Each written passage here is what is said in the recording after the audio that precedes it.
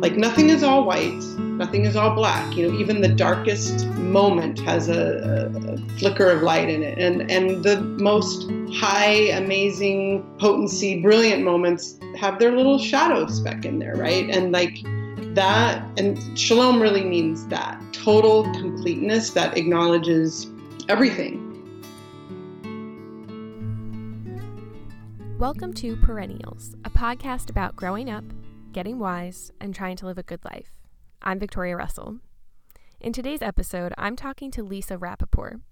Lisa was raised by an atheist sociologist father and an agnostic mother, and she really yearned for a spiritual home in her childhood. And she spent a large part of her early adulthood seeking and exploring spirituality. And in her 30s, she eventually converted to Judaism. In her 40s, she decided to get on the rabbinical path. Lisa is an educator, both Jewish and secular, and a rabbinical student in the Aleph ordination program. She has a blog entitled My Jewish Path, which follows the 29-day journey of spiritual preparation for the Jewish high holidays during the Hebrew month of Elul. She's also the mother of two lovely, talented, and spirited daughters aged 11 and 15. I think that Lisa's story is one that's really helpful for people like myself who are interested in spirituality, who have a lot of curiosity, but who don't quite have a spiritual identity or a spiritual home yet. And sometimes it can feel like I'm never going to find that. But I think that Lisa's story is an example of how if we are patient and we keep our curiosity and our desire, and if we remain open and we trust, one day we'll find that we've been on the path all along. I hope you enjoy this conversation as much as I did.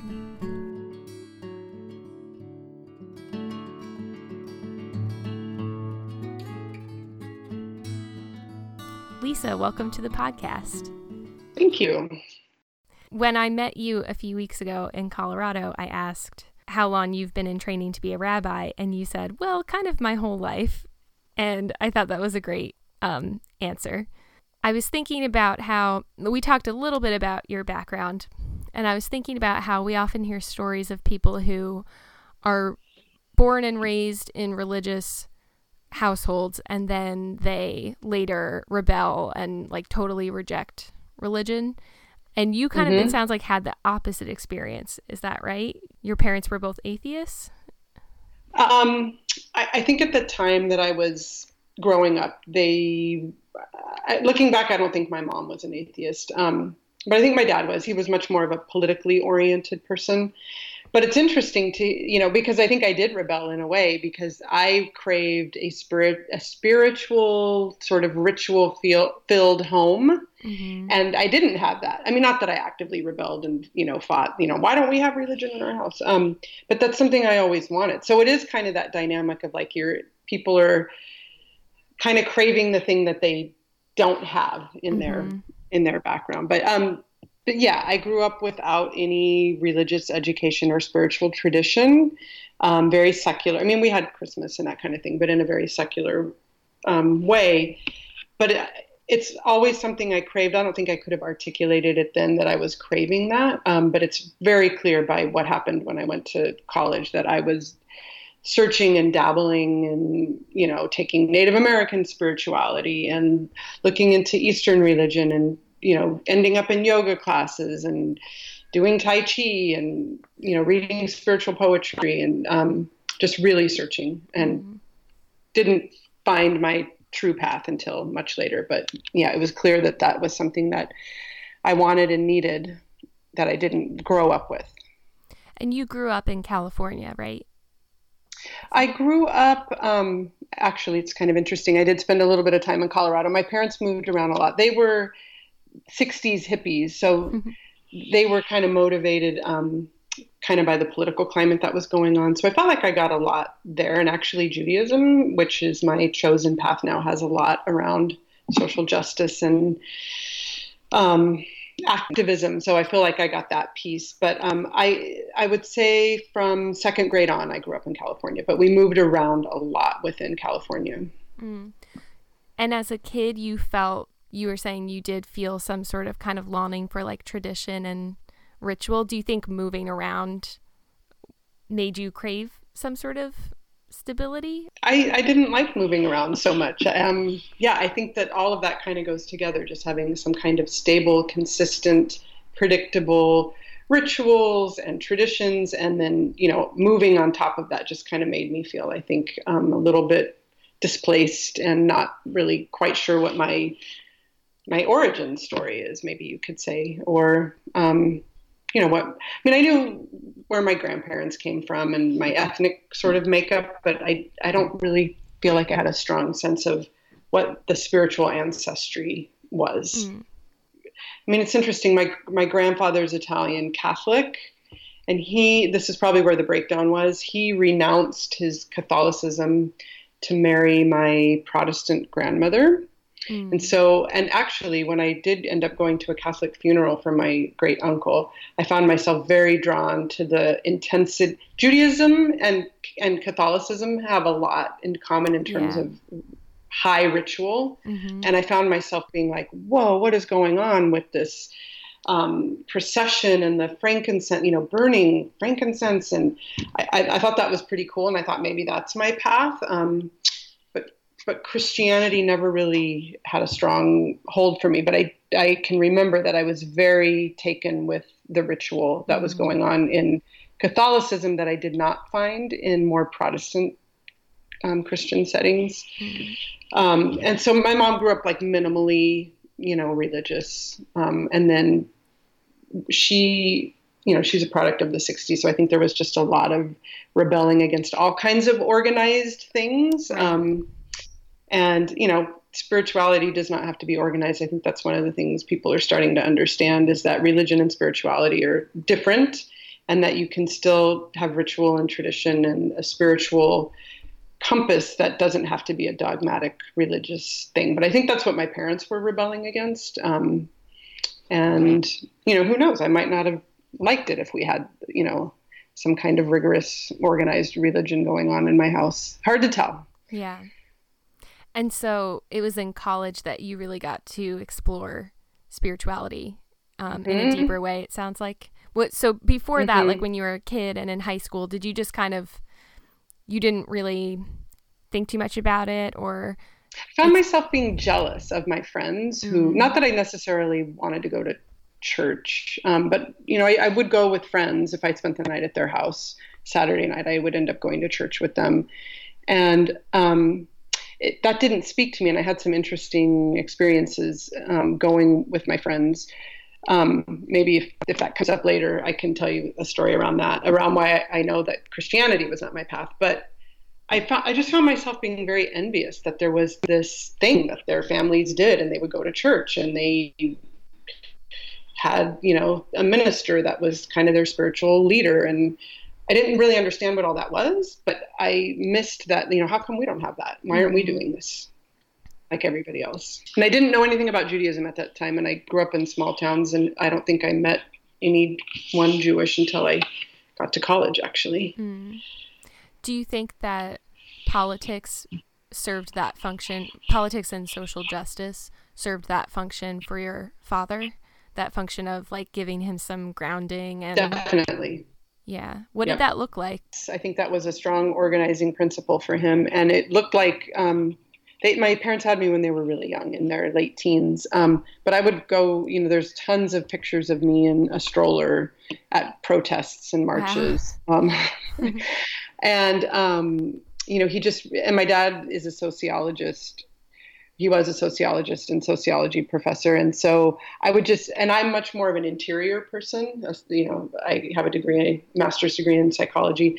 So as I got older, we would often kind of debate about, he would say that, everything can be boiled down to sociological problems. And I would disagree and say, no, it's, our psychology. And so those were always very interesting discussions. But he was always much more global, looking at systems and larger organizations, whereas I was more about interpersonal relationships, which I think is interesting because that's part of a clergy profession, which I wasn't quite putting all of those pieces together at the time, but it's interesting to look back. And that's actually the debate that you and your dad would have is something that I find so endlessly fascinating, because I am also someone who tends towards the interior and psychology and kind of that individual journey and individual spirituality. But more and more, maybe also because of the current climate that we're in, I'm looking at spirituality as a way to engage more deeply in the world, while also having a grounding inside of you that is deeply personal.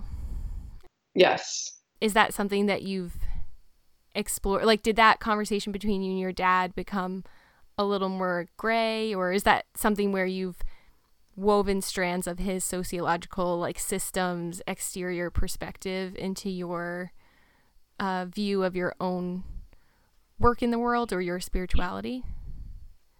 Yeah, I mean, that's definitely a major strand, and he influenced that. And I think what is wonderful about Judaism, which is my chosen spiritual path, is that it has both of those things. You could definitely go on a very interior sort of mystical ethics and values based journey with Judaism and never look at anything else, and that would be great. But there's also so much around activism and tikkun olam and repairing the world, but within a larger religious and spiritual context, like a container that holds all of it, versus like, oh, we have to pit sociology against psychology, right? Like Judaism holds both. Yeah.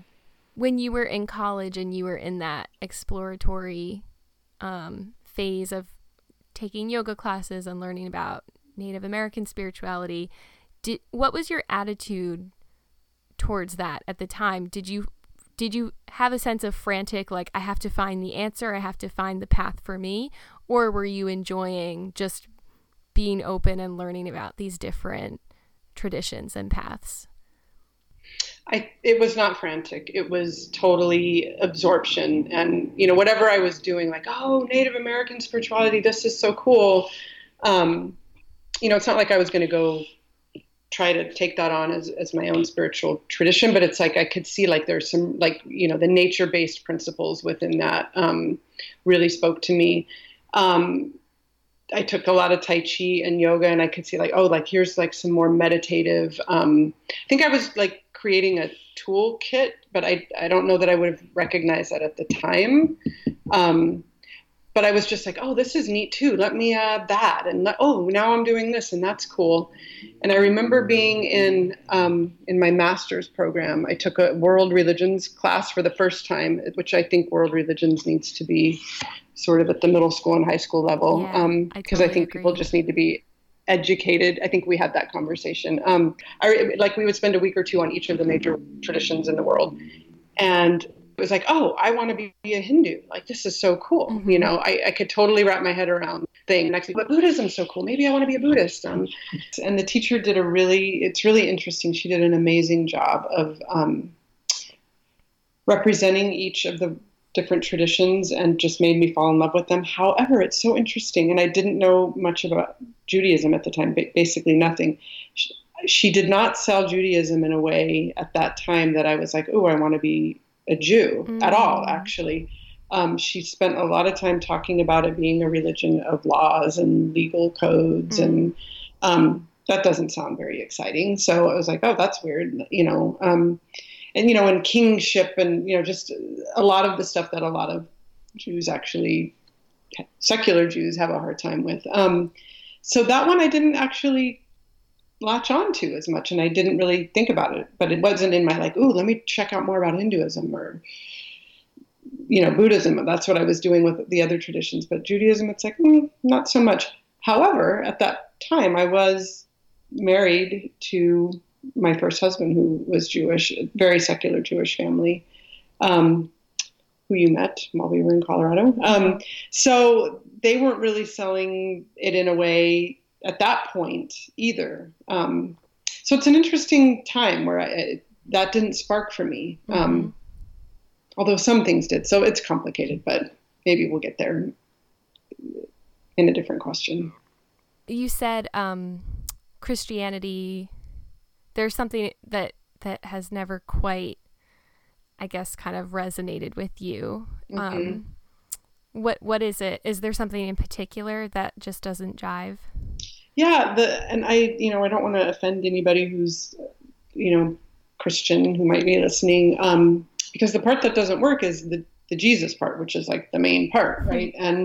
Um, and I again would be so envious of people who would just feel so connected to that, and wear crosses on their necklaces, and just it was so meaningful to them, and I wanted something like that too. And I remember being at church with a friend of mine, because I didn't go to church, but she took me one Saturday, or actually one Sunday, and I think it was a fairly fundamentalist scene, because the preacher or the minister was talking about how people, he was very passionate, and he was talking about how at the end of the service that people could go into these different rooms with different people, clergy leaders, I guess, and that, you could accept Jesus as your personal savior right then, right there. And it would be this like amazing moment. And I'm like, oh my gosh, I want to do this. I think I was 8.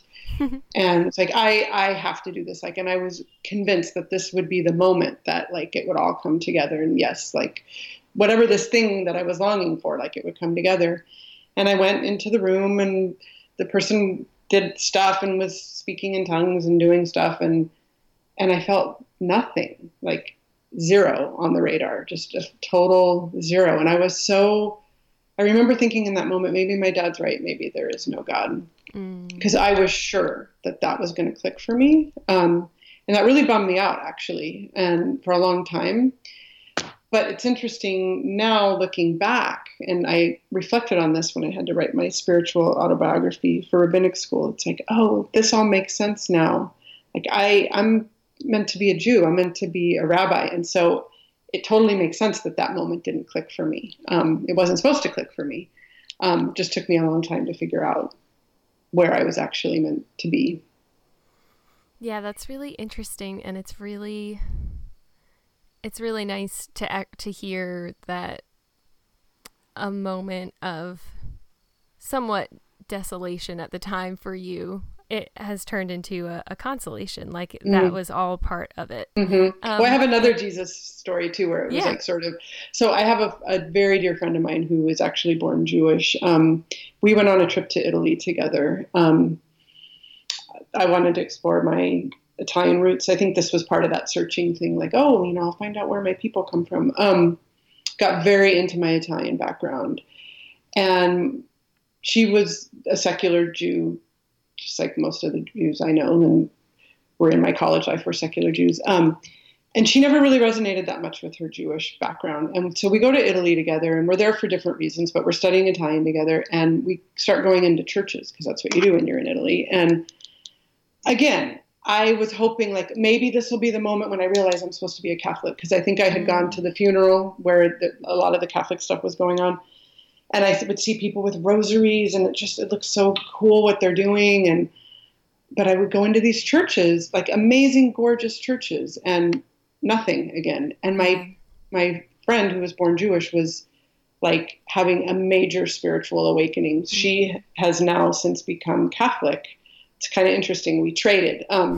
But she was just like moved to tears and was just like dropping down and like praying on her knees. And I was like, wow, I'm kind of jealous of her, because like I want to have that experience, and it'd be really awesome to have it like amongst my people in my ancestral homeland. But it's like I'm just not feeling it. Like you can't force it, right? But that was another very interesting moment. Like, like this is where it should all be coming together, and it's not coming together. Yeah, and it feels like sometimes when you're searching for that, or like you really want it, it doesn't happen. Eventually, I know this is skipping forward, but did you have any moments like that with Judaism, or was it kind of a slow burn?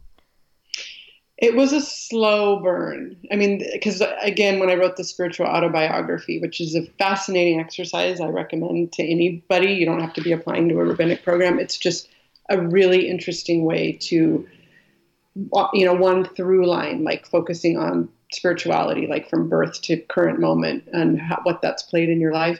I could see like, oh, like these different things were fitting in. And then when I had my, like asking my current husband, like, we really need to have a tradition. Let's go check out the synagogue since you're Jewish and I'm pregnant. And then it was a little bit more like, oh, wow, this is really pretty amazing, because it's like, but wait a minute, I wasn't buying this when in the world religion class. Like, I thought it was all about laws and, strict consequences and all kinds of stuff. And that's not the Judaism I was experiencing the second time around in a synagogue setting with the right rabbi for me at the time. So I think it was mostly a slow burn. And even then, I didn't think I was going to convert or anything. It was just like, oh, this is great. This will be a really wonderful tradition to raise our daughter in. Like, I can get behind this. But I had no intention of like, I'm going to convert until a little bit later. So it's been an interesting, I like what you said about a slow burn. Nothing like big epiphanies, lightning bolts coming down or anything. Just like, oh, this is really beautiful. And let's do more of this. And let's maybe celebrate that holiday. I mean, I was definitely driving the train in the family, pushing, bringing us all along. But it was not a big epiphany moment at all. And that's kind of nice to hear too, because if you're always waiting for like the lightning strike and it doesn't come, it might feel like, oh, I guess I'm just not going to connect to any tradition, I guess, or maybe it's just not for me. But you kind of it's an example of how you can just kind of follow those little twinges of curiosity and desire, right? Yep.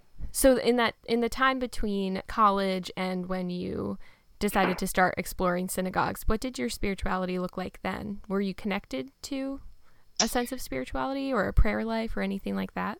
No, I mean, I definitely at that point in those like college and grad school years I don't think I would have called myself a Buddhist or a Taoist, but I definitely had, I don't know if they were daily practices, but pretty regular practices. And then like, I don't know if you're familiar with the Tao Te Ching, I memorized that whole book, which is it's like 81 very short chapters, probably like maybe ranging between 8 and 20 lines each. Like each chapter is this very short but powerful lesson. I mean, I don't really know what that was about, like why I was doing that. But I had them all memorized, and you could ask me, okay, what's 14? And I would say, whatever it was. And like, that's really interesting to look back on. Like, why was I memorizing spiritual texts? But it was, I felt like, wow, there is so much in this slim little book about how to live life and how to view life, that actually when I did decide to convert, I hope I'm not skipping around too much. And I'm really like, okay, we're at the final thing here. I'm really going to do this. And I think there was some line in the packet that I was, just double checking, going through, about relinquishing all other spiritual practices. And, Judaism has a belief in one God, can be interpreted in a pretty broad way, but one God, which I interpret as kind of a unifying experience, a oneness experience, not like one single deity in the sky kind of thing. But there is a line in the Tao Te Ching, the very first verse, I think, says something like, the Tao that can be told is not the eternal Tao. The Tao, something about like the unnamed or the nameless is the eternal Tao. Like if you can talk about it, that's not the Tao. What you can't talk about, what you can't see, what's ineffable. And that, for me, is what God is. Well, actually, I have many relationships with the word God, but that's probably the overarching one. And I said, I need to go talk to the rabbi that's going to convert me and say, this is what I think God is. And if that's incompatible with Judaism, then I might have to think twice about this. I didn't think it would be, but I just felt like at this point in my life, this is my strongest, not definition, because again, you can't really define it, but my strongest inkling of what that mystery is that the Tao that can be told is not the eternal Tao. I just wanted to make sure before I I'm really going to do this, and proceeded to have an amazing discussion with my rabbi about how Judaism has many ways of interpreting that experience that we call God, one of which is that whole idea. It's called Ein Sof in Judaism, which means without end. Just kind of like an endless, infinite unknowingness, is what Ein Sof is. I'm like, oh, great. and many other ways of conceiving of God. And so I'm like, oh, actually, that's kind of cool that it's like yes and even more, right? But I just felt like I need to make sure I'm not, doing the tradition any misjustice by signing on for something that doesn't feel right. That's awesome, because part of the reason I've been dwelling a little bit in the weeds of like before you picked a path is just because I feel like it can, when you're in that space, it can feel so disorienting or haphazard, or like I wish I knew like the one. I wish I could pick the thing that I was going to dive deeper into. And when you talk about memorizing the text, to me it kind of sounds like when you memorize a text, it's almost like building a little temple inside of yourself. Like you don't have the external one to go to yet, but if you have these words inside you, you can always go to them for that sense of something that you can return to. And it's interesting. It feels like a lot of people do go, like, who are exploring, they get drawn, like I've had a similar kind of, was drawn to learning about Buddhism and reading a little bit about Taoism, like probably around the same time. And I wonder if part of it is because, for me, I did grow up Catholic, and there's a lot of quote unquote certainty, and like rules and certain ways of doing things. And I wonder if we get drawn, when you're trying to kind of explore and open things up and kind of explode your definition of God, it's really freeing to learn about these traditions where the premise is the Tao that can be spoken of is not the Tao, or if you meet the Buddha on the street, kill the Buddha or whatever. I remember hearing Pema Chodron, the American Buddhist nun, talk about, she says, if you pick one boat, you'll get across the river faster. And she said, you can kind of put a foot in one boat and a foot in the other, talking about dabbling in different religions. And she's like, that's fine, but it'll probably pay off to pick a boat. Do you feel like that's true, or does that resonate with you? I do, because, people talk about the metaphor of the mountain, right? Like that there's lots of paths to the top, and the top being that, all of the great traditions at their core, at their most mystical, central part of them are all essentially coming from the same place, I think, which is basically loving kindness and, having a connection to some kind of sense of that there's something greater beyond ourselves, that we have great respect for whatever that is, that we give gratitude for our lives and love each other with loving kindness. I think that you can really strip down all of the great traditions to that. But the paths will speak to people in different ways. And yeah, while I had a foot in Buddhism and a foot in Native American spirituality and Taoism, I think you're right that, yeah, you might get up there, but you're kind of jumping into rabbit holes for a little while, and then, let me jump out of this rabbit hole and go down this rabbit hole. For me, and I think it's like, I've been using the phrase language a lot. Like this, Judaism is my language. This is the one that I understand the best, that speaks to me the best. And I don't claim that it's the way, it's just my way. And it's interesting to talk to Jews who have a harder time with Judaism than I do as a Jew by choice, right? It's like, but like, I can see that for me, it has everything in it that I need. And this is the path I want to take. And yes, it is getting me along up the mountain more quickly, I think, than jumping around. Yeah, so what was it like when you started going to synagogues and feeling that sense of like, oh, I like this? What was it that you were drawn to? Well, the ritual piece was there. So I haven't actually been to a ton of synagogues. The first synagogue we went to was in our little town of Chico, and this is when I was pregnant with my daughter and wanted something. So we stumbled into this synagogue, and what worked well, what can be daunting about Judaism for a lot of people is that Hebrew is a dominating feature of it, and if you don't know the language, it's hard to connect with something if you don't know what's happening. So in this particular synagogue, there was a lot of English and Hebrew mixed together, and a lot of I think because there were a fair number of interfaith families and secular Jews who just wanted to be part of a Jewish community. So there was a lot of teaching going on at the same time, like, this is the part of the service we're in, and this is why we're doing this. And it just immediately started speaking to me. I was also dealing with a fair amount of anxiety at the time. It's interesting to kind of see like where things were coming from. But I think being a new mom, and probably there was some postpartum stuff going on in there, and I tend to be wired more on the sensitive, anxious end. So I think that was, I don't know if that's one of the major features that I don't think that was part of why we were going to synagogue. Like, I wanted a spiritual life, but immediately I found like, wow, there are some antidotes to the anxiety that I'm experiencing. Mm-hmm. And one of the first prayers that hit me like a ton of bricks. So maybe this was like an epiphany moment, but it wasn't an epiphany moment like, oh, Judaism's for me. It's just like, wow, that is so potent. So in the morning liturgy, there's a psalm for Shabbat morning, and the English of it, and you would be chanting it and singing it. So that goes in even more deeply, I think, when you're singing something versus speaking it. It goes, I lift my eyes up to the hills. From where does my help come?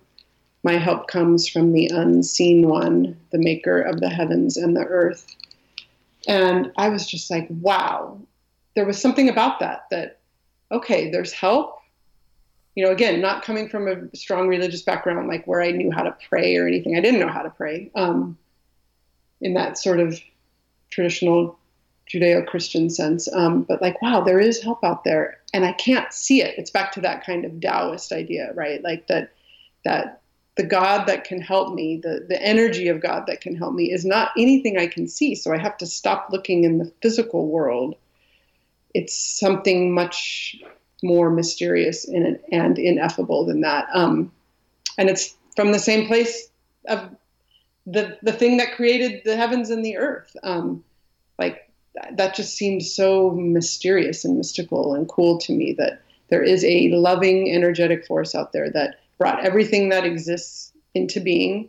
And if I can figure out how to tap into whatever that is, that's where like my spiritual sustenance, my help will come from. So that was just in one prayer that gets chanted, Yeah. And a lot of people are just sort of chanting that on autopilot, in Hebrew, not sure what they're saying. Or if sometimes when you grow up with something, you don't penetrate it with adult eyes. You just sort of accept it, and, you just sort of say it rote. But like, I was so ready and hungry for that idea that it was just like, whoa, that is okay. I want more. Let's keep going here. Mm. And in terms of that sense of an unseen force that is helping, it's kind of interesting. I think I mentioned Richard Rohr to you. He's the Franciscan who he often talks about how, in particular, Christians often have a sense of God as being like Santa Claus, and they ask, they ask for things, and then if they're good or bad, God does or doesn't grant their wishes, essentially. And I kind of think of it in terms of like praying for a certain outcome versus praying for the strength to handle whatever outcome. Is that kind of the sense of help that you seek or that you sense in that prayer? What does that help kind of feel like for you? Yeah, I agree with you. It's not like, make this issue go away, or I want to not feel stressed about money, or, or I want more money or whatever.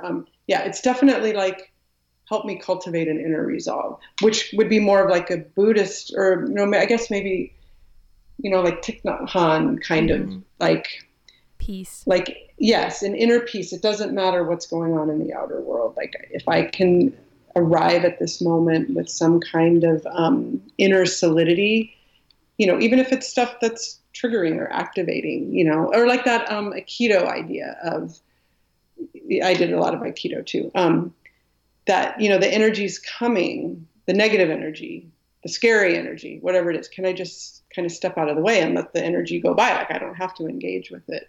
So it was kind of bringing together a lot of prior practices that I did, a lot of kind of like Buddhist mindfulness kinds of things, but in a way that I think, like, I'm not someone who can do, like, I like to meditate, but I don't think I can do a sitting practice. Judaism is much more active. You wrestle with things. You wrestle with texts. You have your prayer book. You're in relationship with that. You're davening and praying with communities.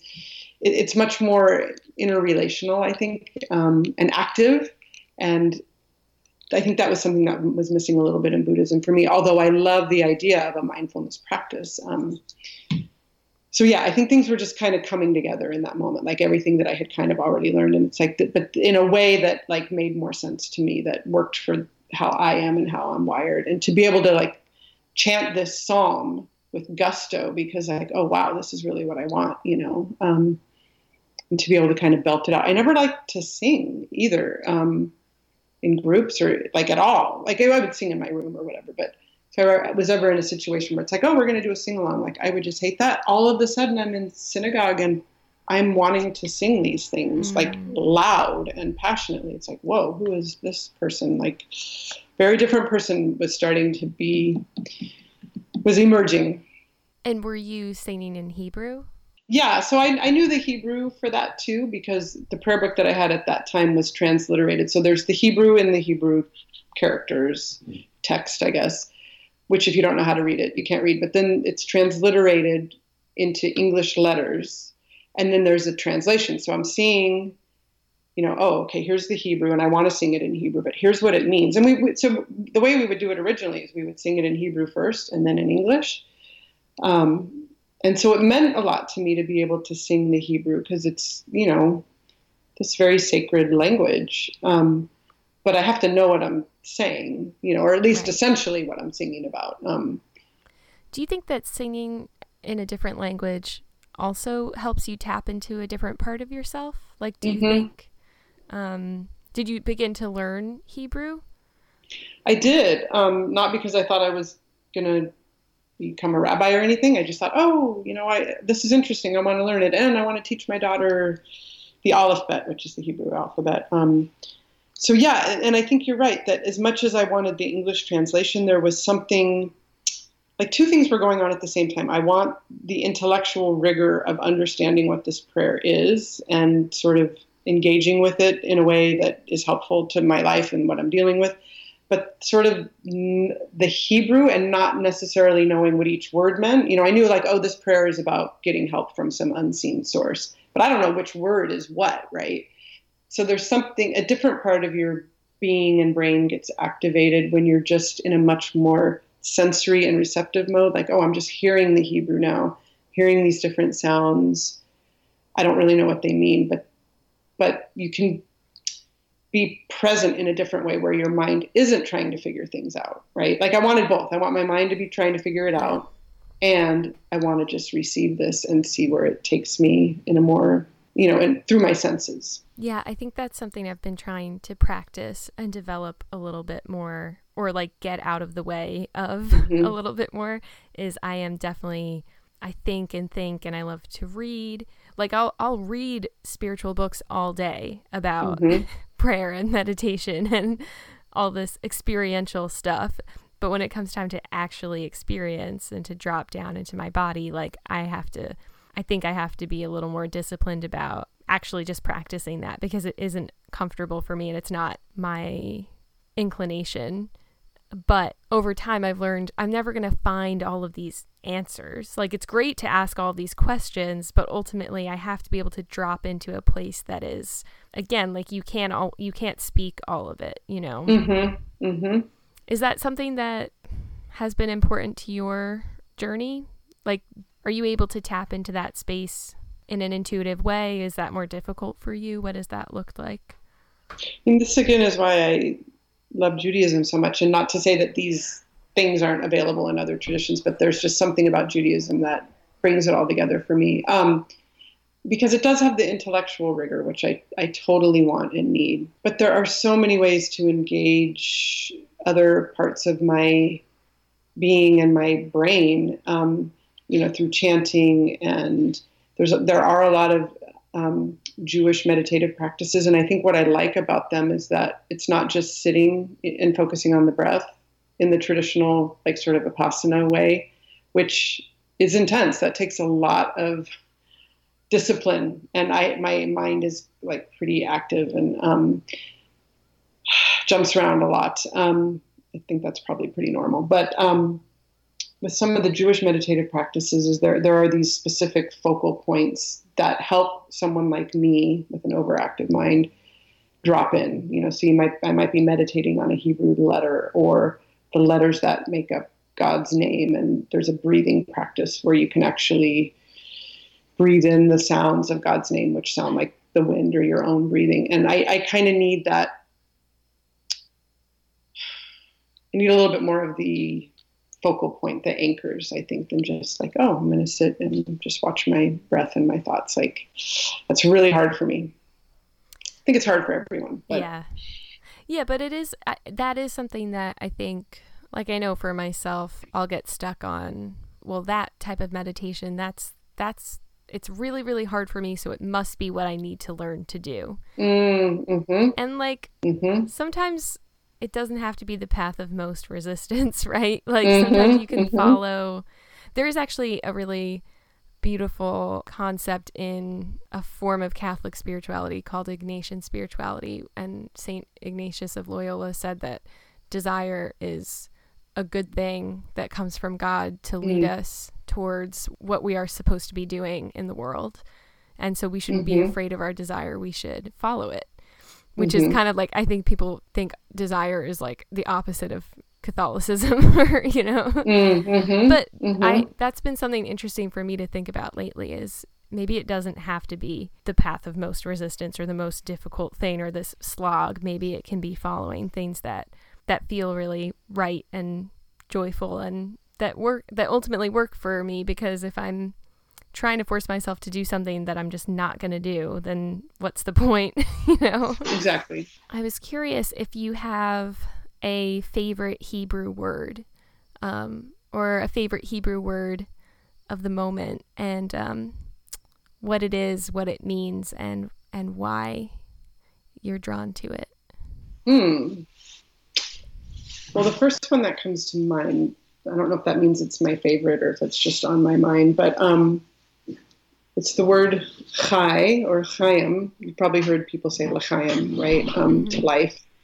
And it makes that cha sound at the beginning, which is not always easy to pronounce. But it means life. And one of the things that's interesting about it is that chai is like the singular and chaim is plural. And just the idea that like there's a singular and a plural form of, it's because it's different than life and lives. It's not like that. It's literally life. Chaim is also my husband's Hebrew name, so that has special significance to me. But I just feel like there's such an emphasis on choosing life. Like it's a biblical passage. It actually came up at the bar mitzvah that we both just attended, about blessing and curses. Choose well, choose life. That the Torah is referred to as a tree of life. Eitz Chaim, it's a tree of life. And just this idea that we all exist because the breath of life, which in my being, I believe comes from one source. That's kind of that one God idea. Just that the whole existence of the cosmos is this breathing, pulsing life that animates all living things like you and me and trees. And and the reason that we're alive is that there's this chai, this force that's breathed through all of us, that is really from one source, so that we're all connected. When we were at the bar mitzvah, and there's that beautiful moment when, do you call the person whose bar mitzvah it is, do you call them the bar mitzvah? Mm-hmm. So mm-hmm. I'll just call him the bar mitzvah. Mm-hmm. He used his drone to drop on the Mm-hmm. crowd these little owls that he had cut out, and they said each owl had written on it either I choose joy, or I choose love, or I think I choose kindness, and I choose Mm-hmm. life. Mm-hmm. And I remember I wanted to pick one to be kind of like my intention, I guess. Mm-hmm. And I was thinking, in the past, I probably would have gone straight for I choose love. Mm-hmm. And something in me was like, I want to choose life. Mm-hmm. And part of it I feel like is, as a girl, at least my experience was often being presented with romantic love and relationships as like the pinnacle, I guess. Mm-hmm. and Mm-hmm. and those things are all really important and really great, but I realized there was something about reflecting on that word and how it's not necessarily dependent on any relationship or any external thing, right? Mm-hmm. It reminded me of reading Mrs. Dalloway by Virginia Woolf in school. There's just a great line where she says something like, what she loved was simply life. Mm-hmm. So all those things kind of bubbled up for me when you were talking about that word. Yeah, and I think that, like you said, like that part of us that wants to go, oh, I choose joy or love or kindness, right? Which are these positively laden things, right? Mm-hmm. Life, when I think of life, I don't think of it as always being, awesome Right. or perfect. Like Right. life is intense and it can be very messy, and it's, life well lived means that we live to our fullest. And when things come up that aren't maybe what we think we would choose. I mean, I can look back now on my life and see that everything that I thought was negative or horrible at the time was actually a blessing and has made me who I am, and I wouldn't change anything. And I think that's what life is, which I'm thinking of that my other favorite Jewish word, or Hebrew word, which is, it's probably too cliche to say this, but the word shalom, because it's very similar. So shalom usually is translated as peace. And people say it when, like, hello, goodbye, kind of like aloha, like hello, goodbye, and peace. But its root, which is those sounds, the shin, the lamed, and the mem sound, is really about wholeness or completeness, which for me, and this has been a really powerful teaching, includes everything. It's kind of like the yin yang symbol, right? Like nothing is all white, nothing is all black. Even the darkest moment has a flicker of light in it, and the most high, amazing, potency, brilliant moments have their little shadow speck in there, right? Yeah. And like that, and shalom really means that it's a total completeness that acknowledges everything. And my conception currently of God in Judaism is that God is, we actually said this prayer at the bar mitzvah, that God is maker of light and darkness. Like God includes everything. God is not just good and lightness. God is all. And when we try to split off, like, oh, bad, I'm not going to engage with bad. That's not what we're here for. And that's not like what life is either. Life includes things like being sick and growing from that, or having relationships that fall apart and growing from that. So I think those are my two favorite Hebrew words, shalom and chai, or chaim. For me, as a little girl, I had this sense of like happily ever after and tying things up with a bow and things being perfect or being all rosy. And it is kind of like a growing up thing to be like, oh, I'm a woman who loves life, is like a very different conception now of even just myself and what I want. And yeah, I love how you described that it's not just about the good stuff. It's about accepting everything as best you can, and understanding that there are so many different shades. And I love what you said about how, yes, there's not just good that can be found in painful things, but also there's sometimes some sadness and happiness, or yeah. At what point in your journey did you start to get this inclination of, I think I want to apply to, is it rabbinical school? Is that what you call it? Yeah. Well, so the trajectory went like, okay, this is really cool. I'm really feeling like this is a tradition that I want to raise my daughter in, to like, wow, I really like this for myself. And then my rabbi at the time, said, I think you might want to think about converting. And at the time I didn't feel like I was ready.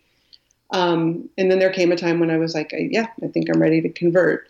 And then then we moved from where we lived down to the Bay Area, and I joined a conservative synagogue, which was much more rigorous on the Hebrew and the like just expectation that you would know what's happening and not, need so much teaching or explanation. And that was a huge learning curve for me.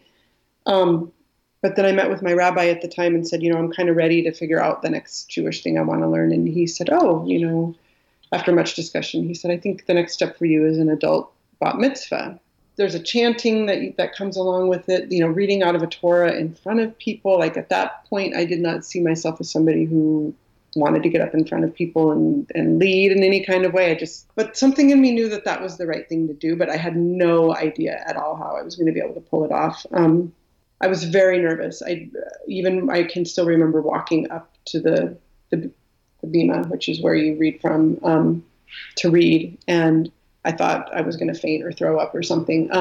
But something happened. Like as soon as I got there and you use this pointer to read out of the Torah, it's called a yad, which means hand, but it's like this metal pointer. As soon as that kind of hit the Torah scroll, because you don't touch it with your hand, like this other person, the one that likes to sing in synagogue, that I didn't know who that person was, but this other person like totally took over or showed up or something. And, was like, oh, that was interesting. I mean, I was still nervous, but like there was just this transformational moment that happened that was like, oh, that's interesting. Like I kind of noted it, but I still didn't think it meant anything. I was like, oh, I want to do more of that, even though I was still really scared. So I was doing more of that. And then on a couple visits back to our former synagogue, where I was helping lead some services and assisting with a bat mitzvah in a very peripheral way.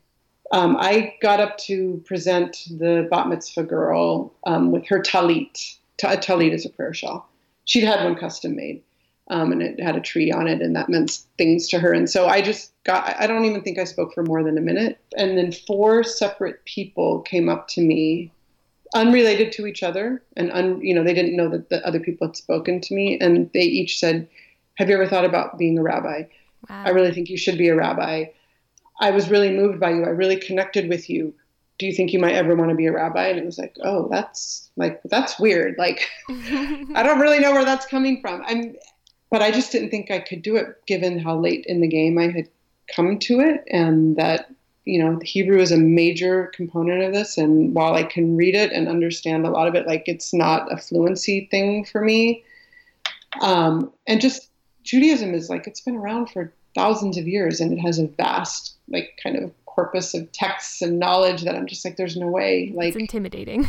It's very intimidating. And I feel like I'm just like scratching the surface. How long had it been from when you first visited a synagogue? So like maybe 8 or 9 years. Okay. Of just sort of being involved and, let's observe the Jewish calendar and let's experiment with keeping kosher. And, but suddenly like with those comments and just feeling something, I realized I would be up late at night, like on different websites for rabbinical ordination. It's like, oh, okay.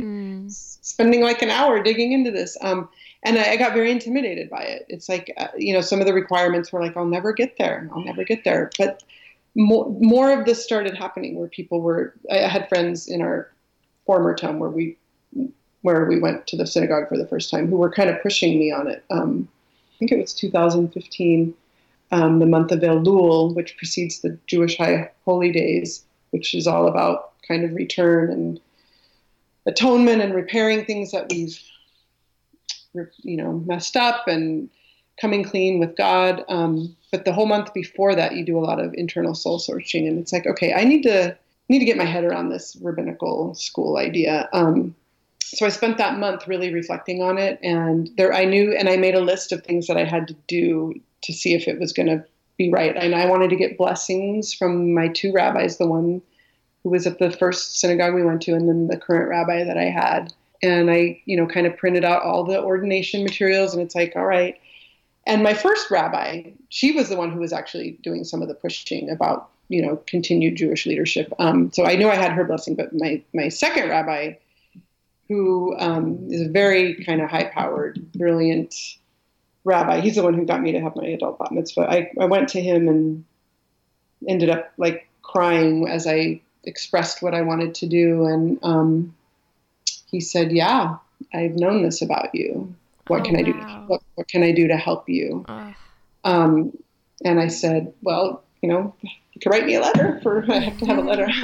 And so when he said that, because, I have a lot of insecurity still. I mean, it's less and less all the time, but I still have a fair amount of insecurity. But I thought that he might say something like, I never thought he would be mean or disrespectful, but I thought he might say something like, let's maybe look at some other paths because, given your age and, what it takes and that you have a family and you work full time. I mean, I have some obstacles. I work full time. I have 2 daughters. I mean, it's not easy. But the fact that he so quickly said, yeah, I've seen this in you. It's like, okay, well.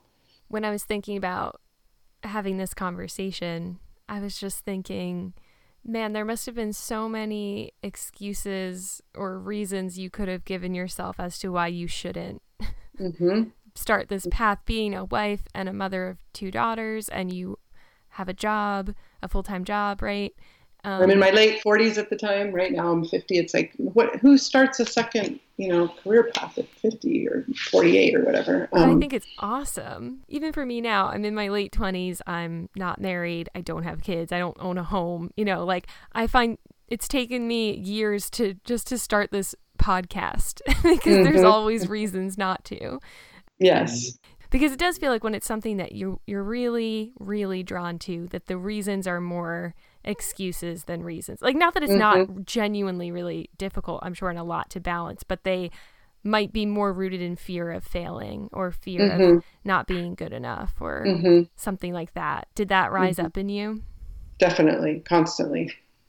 And then I have a friend from work who's actually an Episcopal priest, and I wasn't telling her that I wanted to apply for this program. We were talking about something else, and she just happened to say, but it was like, this was actually the final thing that I needed to hear. God doesn't call the equipped, God equips the called. And even as I'm saying it right now, I just got very emotional. It's like, oh, okay, this is a calling. This is not about, having a resume that's perfect or whatever, right? This is like a deep, deep calling. And after I wrote my spiritual autobiography, which is one of the main components of the application process for the program I applied to, every single thing that I ended up writing about, from those early days where I wanted to have that experience of accepting Jesus as my personal savior in the room with the evangelical priest guy. I'm probably not even using the right titles, sorry. To, those early inklings of, just wishing that we were doing something in my family. Everything suddenly made sense when she said that God doesn't call the equipped, God equips the called. And when I wrote the spiritual autobiography, all the pieces made sense. The fact that I got a master's degree in transpersonal psychology, and I'm not sure if you know what that is, but that's the more it takes into consideration a person's spiritual interior sort of relationship with God. Psychological health, right? That you wouldn't stop there. That's a major piece in doing counseling with people. I didn't even really totally know why I was doing that. I knew that I was into spirituality at the time. It's like, oh, cool. And I actually had a degree in psychology and thought that I wanted to be a therapist. But the more that I was just doing regular therapy training, I was ready to get my MFCC. I was halfway through my intern hours. It's this just there's something about it that feels too clinical. Right. It's too clinical. It's too, right. I want to talk about these other things. I didn't even really realize that I wanted to talk about those other things, meaning the spiritual dimension. I just knew that it felt too, in a 50-minute hour, right? And even when I would go to my own therapy sessions, it's well, I'm not really feeling the thing that I was feeling 3 days ago when I really could have used a therapy session. Exactly. I read a book about transpersonal psychology because I was applying to a program. And even in finding a therapist, I've always been I feel like the clinical stuff goes to a certain level and is really great and really helpful, but it's not quite getting to the core of what I'm trying to get to. So I know exactly what I feel that so much. Yeah. And I realized after writing the spiritual autobiography, oh, I wasn't supposed to be a therapist. And therapists, like that career path is wonderful and beautiful, and we need that. It just was like, oh, I'm supposed to be like a clergy person. I'm supposed to be a pastoral, rabbinic presence, which is a different way of sitting with people in times of need or crisis. That isn't so much on a 15-minute hour, or like when you have your appointment scheduled. It's like if someone calls and they need you, they need you to come and do a hospital visit. A therapist wouldn't do that, but that's what a rabbi would do. And like, that's more how I'm wired. So it all was like, oh, this makes so much sense now. Yeah, it just made sense to me, like all the choices that I had made. Again, it's like, oh, I mean, sometimes I look back and think, God, I wish I had gotten a degree in, religious studies or comparative religion. But I think I needed all that psychology background and kind of that discernment around like, no, not this kind of counseling or sitting with somebody, but this kind with the spiritual thread through it. So I really don't think I could have done it any other way than the exact way that I did it. Yeah. So I'm curious, like what you see as your role as a rabbi, and how has it impacted your spirituality? That's a good question. I mean, there's so many different things to do as a rabbi. You can be a congregational rabbi, and parts of that look really wonderful, and parts of it look very, there's a lot of other pieces you have to deal with, like boards and fundraising and money stuff.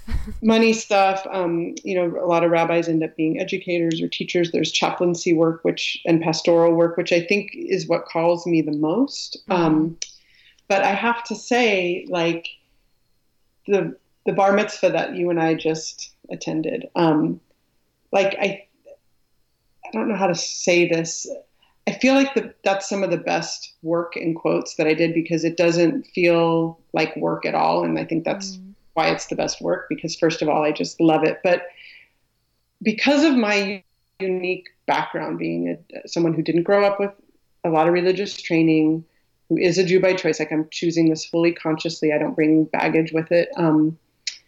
I think I'm uniquely positioned to work with the kind of, kind of like more maybe in interfaith settings. I have a lot of flexibility in my Jewish understanding, so that to do an innovative, different service that maybe isn't even in a synagogue, right? Or doesn't include all the things that technically maybe you're supposed to include. But that it's like looking at who the family is and the people that are coming, and creating something that is going to, first of all, work for the family and the bar mitzvah himself. Like that has, like if they're not engaged, then what are you doing, right? Because so many bar and bat mitzvah kids just are not engaged, and they don't know what's going on and not connected to it. And that is a moment where you can really turn people off to being Jewish, and they kind of run for the hills after that. Not all the time, but a lot of time. I've heard a lot of stories about that. So that's a key moment of bringing someone closer to their tradition. But also recognizing in an interfaith situation, perhaps, that there are going to be people at an event like that either don't know anything that's going on, and you don't want to alienate people by having it be too much Hebrew. But then there are people there who are pretty Jewish and they want it traditional. So crafting something, and that's the part where I just felt like it was so fun. What's something that you're learning or growing into about your faith right now? Sometimes I get very frustrated that I don't have enough years to master the breadth and depth of Judaism the way I would like to. On the other hand, I realize, because there's a lot of Judaism that's not repetitive, but that's cyclical, right? So in a year's time, we will go through a whole reading of the Torah, and then we will start again, right? And we're about to start again. And I actually am thankful, like the more that I learn, and it's like, oh yeah, I've heard that before. Or I already know, that Hasidic story. It's like, thank God there is so much depth here, because the more I learn, it's like, I actually could see that if it was a much more limited amount, you could get a little bored, right? Mm-hmm. So the fact that there's actually, I never could master it. this is a beautiful thing, right? Because there's so many different ways to look at it and approach it. And so I think it's not so much, I'm learning to be comfortable with the amount that I'm going to be able to learn and not be frustrated by that, and to just immerse myself as much as possible in the things that are currently interesting to me. And the other thing that I realized about myself, and so I hope I'm not veering too much about this, is that what continues to grab my attention the most in all of the ways that you could do Judaism or learn about Judaism is liturgy. So, that's what happens when you pray, the structure of the prayers. And that is what gets me the most on fire. I could just sit with my prayer book all day. And so this is probably where I want to penetrate the deepest, is into just learning more and more about liturgy and how to pray and how to be in services and how to lead people in services to a meaningful experience when they're praying in a sort of communal setting. Is there like a little bit of prayer that we could leave off with?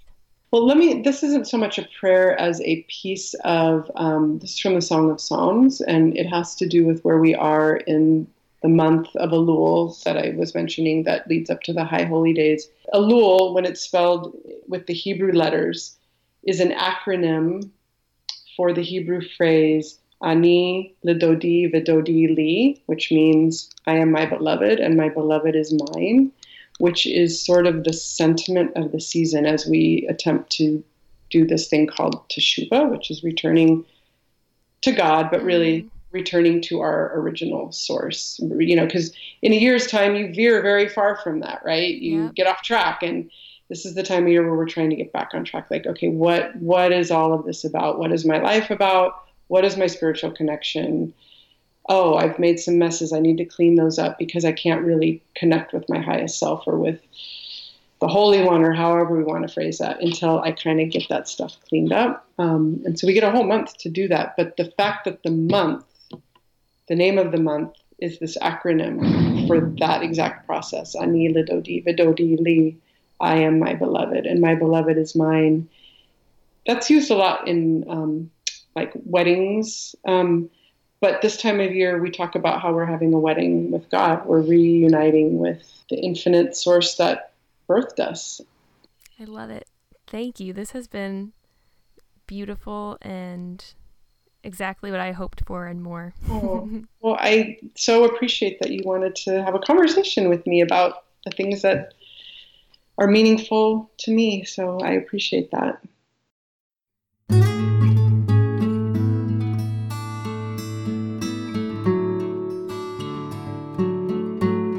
If you liked the episode, I hope that you'll share it and subscribe on iTunes or wherever you get your podcasts, and leave a review. It helps people to find the podcast. Thank you so much for listening. I hope you'll join me next time.